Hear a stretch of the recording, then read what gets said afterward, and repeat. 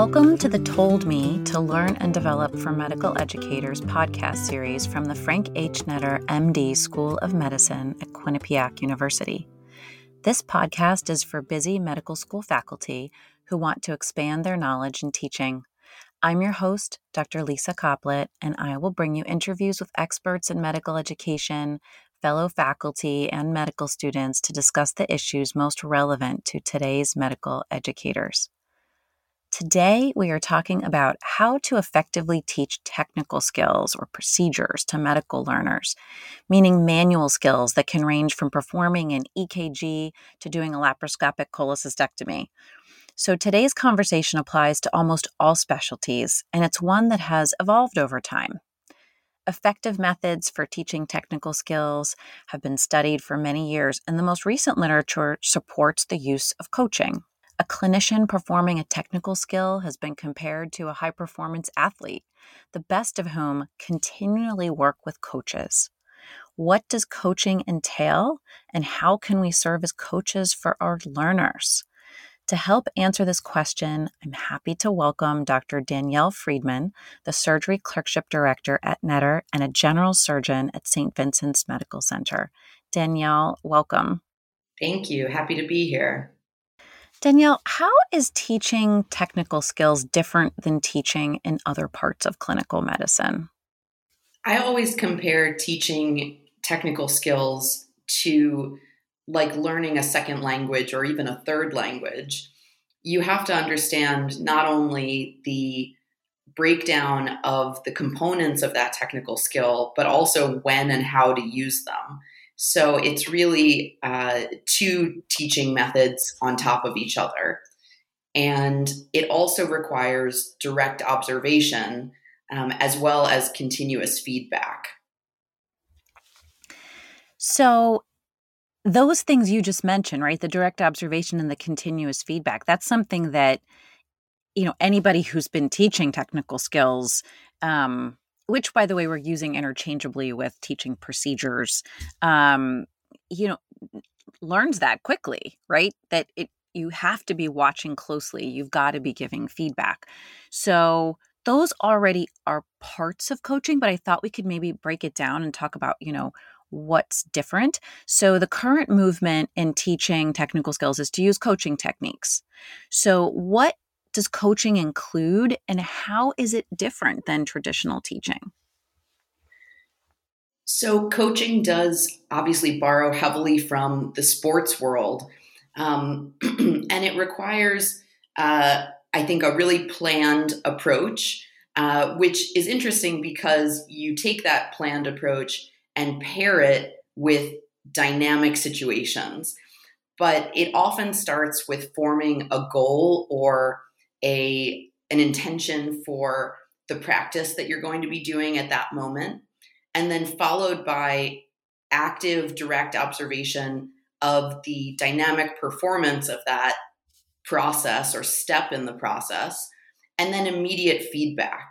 And then a really key portion to it is repetition. So whether that's repetition of the learner followed by an interval observation again by the coach, or the coach directly observing repeated practice, that is a really key element to improvement, is going through the process once and then repeating the steps over and over to create really structured practice.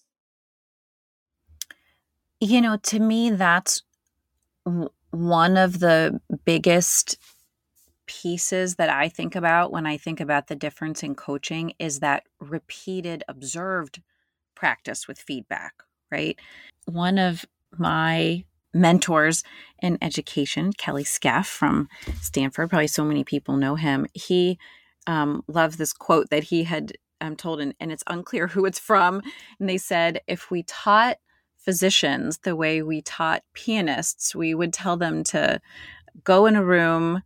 If we taught pianists the way we taught physicians, I always get that one backwards. Sorry. If we taught pianists the way we taught physicians, we would tell them to go in a room, play the piano, come back and tell us how it sounded. And so, we do that so often, right? And so I think of the more traditional way is that, yes, you have somebody teach you. And in that teaching process, the see one, do one, teach one, you do have somebody observing you and giving you feedback. But then you just go off and you just do it on your own over and over and over and over again, right? Without anybody watching, um, Right. or at least planning to watch. So to me, that's one of the biggest differences, that it's a really deliberate repeat observation feedback, repeat observation feedback. Yes, that's really crucial. And I think one thing that's been really studied in the literature thus far that supports coaching is that in that repetitive feedback loop, the relationship with the coach is also incredibly important. And I don't think you can establish a relationship with a coach without that repetition, and vice versa. That's a really great point. And um, when I know when I talk about coaching, I often show at least a clip of Atul Gawande's TED Talk on, it's called "If You Want to Get Great at Something, Get a Coach." And he talks about the fact that he's a famous surgeon, author, public health expert and advocate, and he talks about the fact that as a surgeon, that he saw his complication rates get lower and lower over time as he just repeated his practice, and then they just leveled out. And so he brought in a retired mentor of his to come and watch him. And it was and he said it was uncomfortable and difficult. And his mentor had lots of feedback for him that he didn't anticipate because he thought he was an expert at that point. But he actually had quite a lot to learn with somebody watching him. And it was only after, repeated coaching that he received that he actually started to see a drop once again in his complication rates. And so this correlates, right, so well with the sort of these graphs that you'll see around development of expertise, that we can become experts with just repetition by ourselves, but we will level off, and we can only continue that upward trajectory if in fact we're engaging in deliberate practice or coaching. I'm wondering if you have found that in your own learning of technical skills. Oh, absolutely. I'm relatively early in my career. I've been in attending for about 4 years now. And it's incredible to watch how acquisition of technical skills progresses as you go through surgical training. In residency, you see this enormous acquisition of skills going from 0 to 60.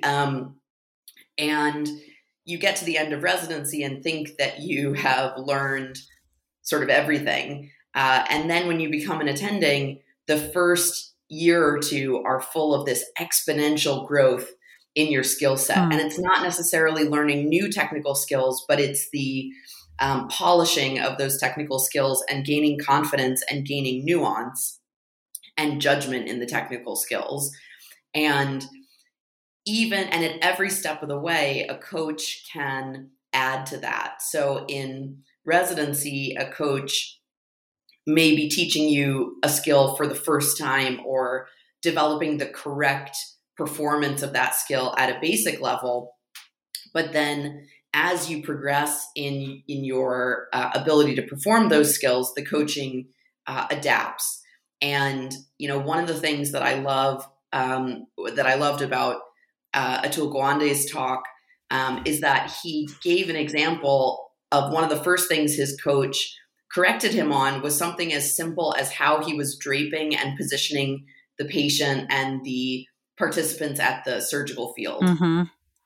It wasn't necessarily some high-level maneuver or technical skill that's going to be out of reach for most people. It's something simple but incredibly important. So it can be foundational even when you have a very high level of skill.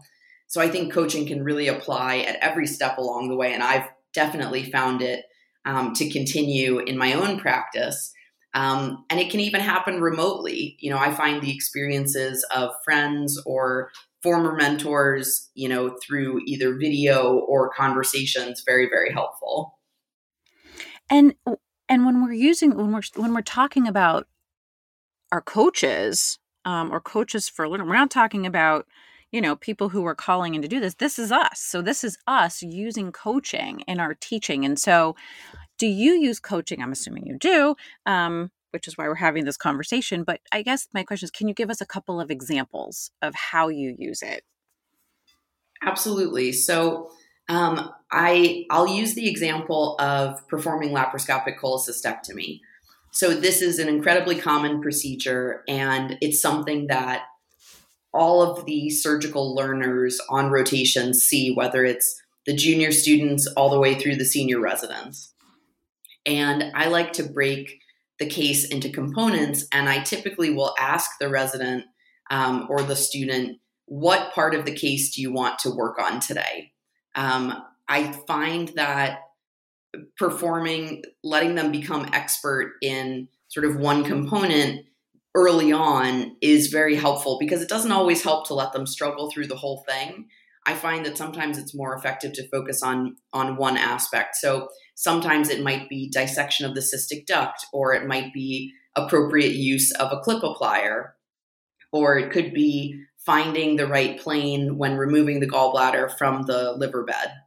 And it makes it much easier when they're focused on that one specific portion of the procedure to then give really granular feedback. And this extends all the way even to proper handling of the instruments. And I think that maybe is even the best example, where I'll observe how a student is using the actual dissecting instrument, their hand position, the amount of pressure or tension that they're using, how they're achieving that tension, and give them immediate feedback on it, and then suggest ways that they can practice it outside of the operating room. Mm. That plan for improvement is always so important in the feedback, critical. So that's a great example. That was really helpful.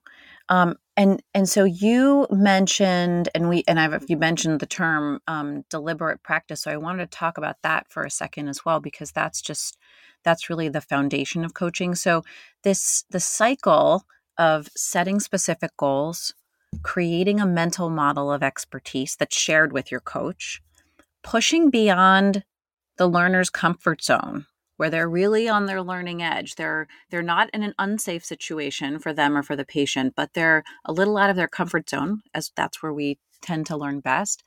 And then focused practice, which is exactly what you described, right? On a specific, for that specific goal. So on one specific piece of something, while being observed, then getting direct specific feedback, and then sort of rinse and repeat that whole process over again. And that's called deliberate practice. So it's purposeful and systematic practice with immediate feedback. And that's that key to developing that true expertise. And I guess that my question to you is, how have you found that that's different than simply repeating the procedure over and over? Like, have you actually seen the side by side of that? I think I've seen it in my own practice. It's hard to know. Unfortunately, I haven't had enough longitudinal experience with the learners entirely yet to sort of see this pay off. You can see it in the short term, certainly, but you really need to see it happen over 3 or 4 or 5 years with a student or a resident. In my own practice, I can absolutely tell you that I actually use this model where when I'm preparing for a case, I am watching game tapes, and actually that's something that we haven't brought up so far, but is sort of another part of this. Watching recordings of yourself performing the action or the skill, and then giving yourself that feedback too. But it's been shown that even running through the procedure in your mind and mentally performing the skills, talking yourself through the steps, and talking about the techniques that are going to be applied can serve just as well as actual physical practice. And so that's something that the residents and students certainly can use as well. But it's really, I've found that when I do warm up and mental preparation and going through each particular step in my mind before a procedure, that my technical performance is better than if I, for example, just reviewed the anatomy and reviewed the steps, but didn't think through what it would look like in my own hands. That is so interesting. I didn't know. That's so interesting. And being the one who's being coached on the other end, really requires a growth mindset, right? So the growth mindset meaning that the learner believes in the concept that failure brings success, right? Rather than failure being the limit of their abilities. I'm just curious what your thoughts are on that. Have you seen this make a difference in the success of students and residents in the OR, or when learning any other technical skill, that having a growth mindset makes a difference? And if so, how do you nurture that belief in the learners? I absolutely think that the growth mindset is critical. We're all fairly high achievers in medicine, and I think used to being skilled at things.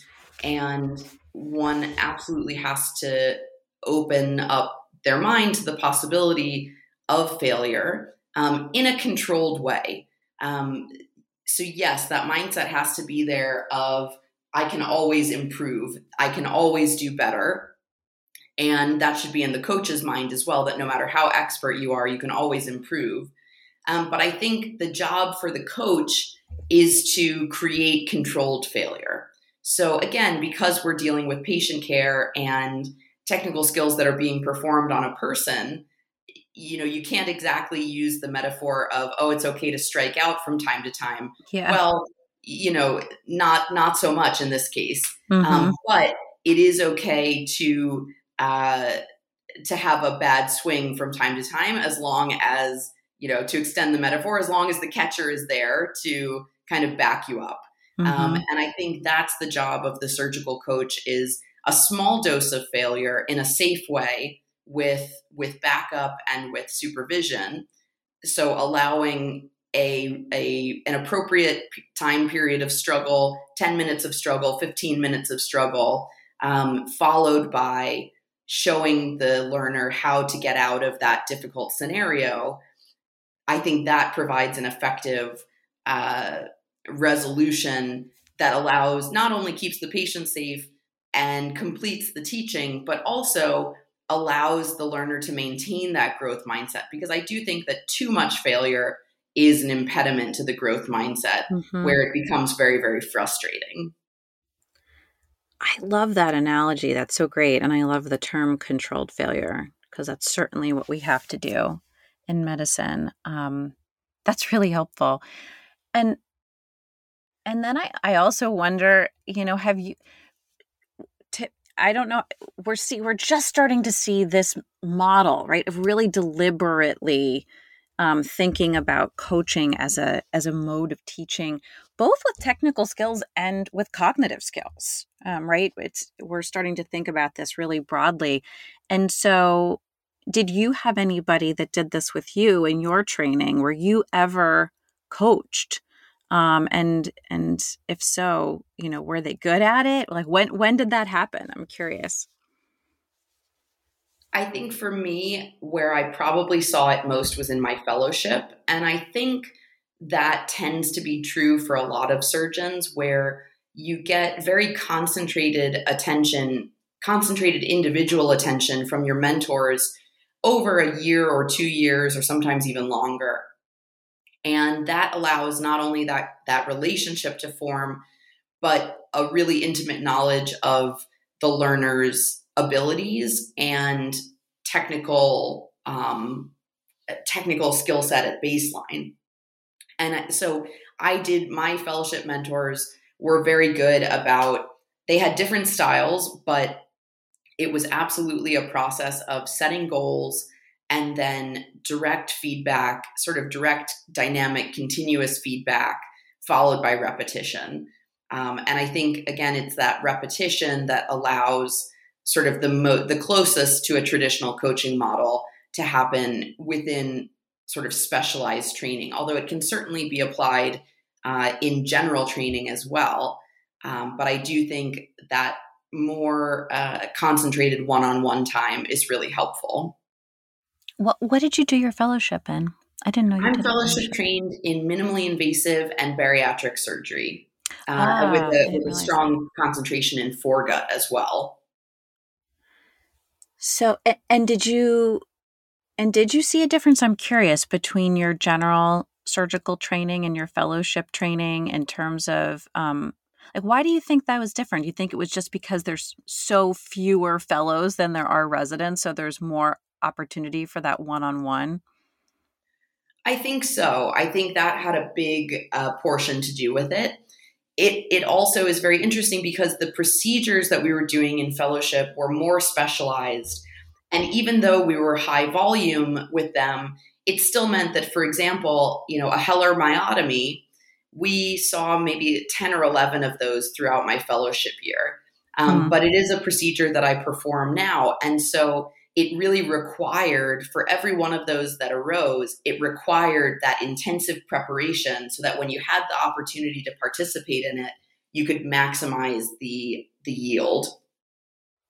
That's such a good point. We didn't talk about the fact, right, that some technical skills that we're learning or teaching, can have the opportunity to practice over and over with short intervals in between, and some you don't, and there's long intervals in between, which can make it difficult to get that repetition in.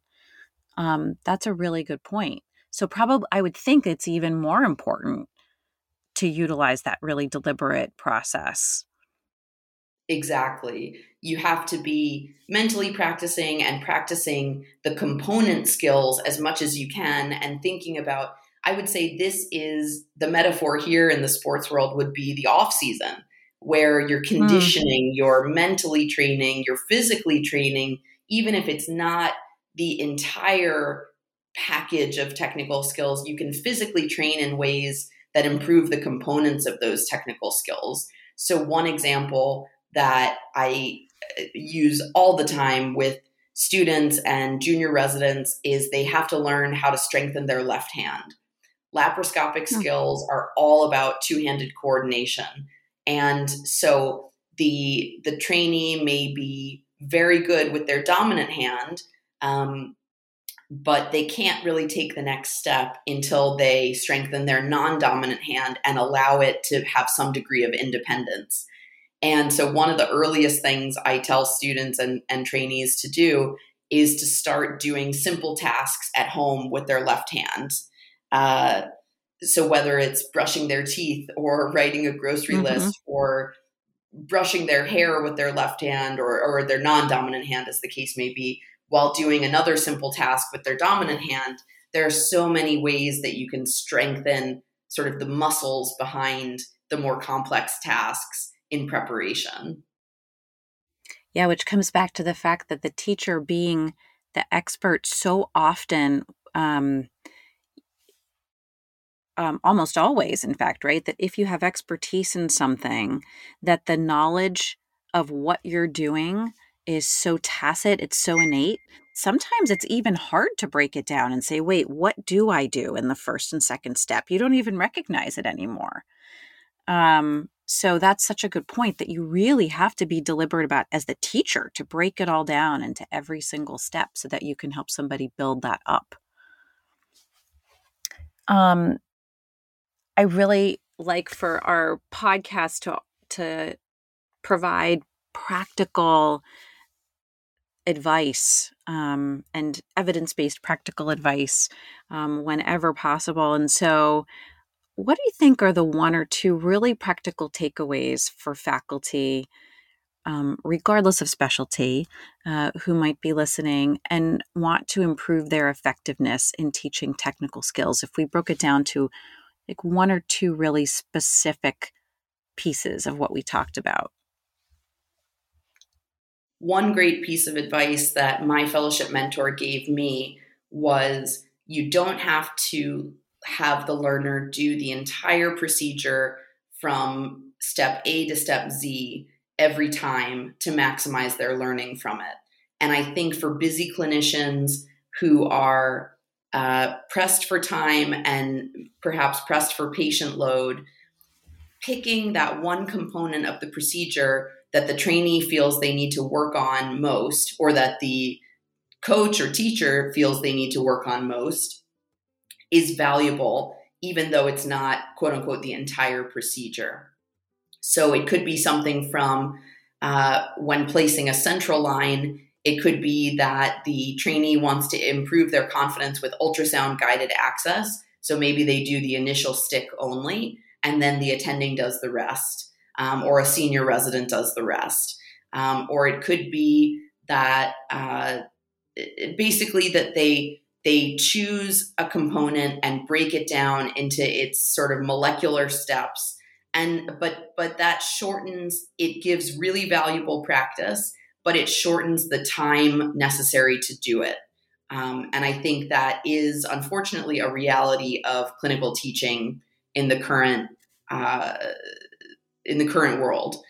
And then giving the trainee action items to take away from the observation. So even if it's just one or two pieces of feedback, taking that feedback and turning it into a plan for practice at the conclusion, I think solidifies everything that was taught during that one encounter, and again, can maximize limited exposure.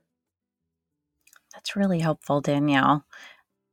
Thank you so much for talking with me today. You're very welcome. It's my pleasure. I love talking about this. I do too. I genuinely, this is one of my favorite topics, and I'm so happy that you're able to join me. Coaching in medical education is such an interesting area for more learning, and I appreciated the chance to think about how it can and should be applied in surgical teaching and procedural teaching. I thought it was really interesting. I'm Lisa Coplet. Thanks for listening, and check out our next podcast in 2 weeks. I would like to thank the people who contributed to this show: Katie Lyons, our wonderful producer, and David DeRoche, our program director at Quinnipiac University. For more information on other faculty development opportunities at Netter, email katie.lyons@qu.edu. For more information on all of Quinnipiac's podcasts, visit qu.edu/podcast. Also follow us on Twitter and Instagram at QU Podcasts.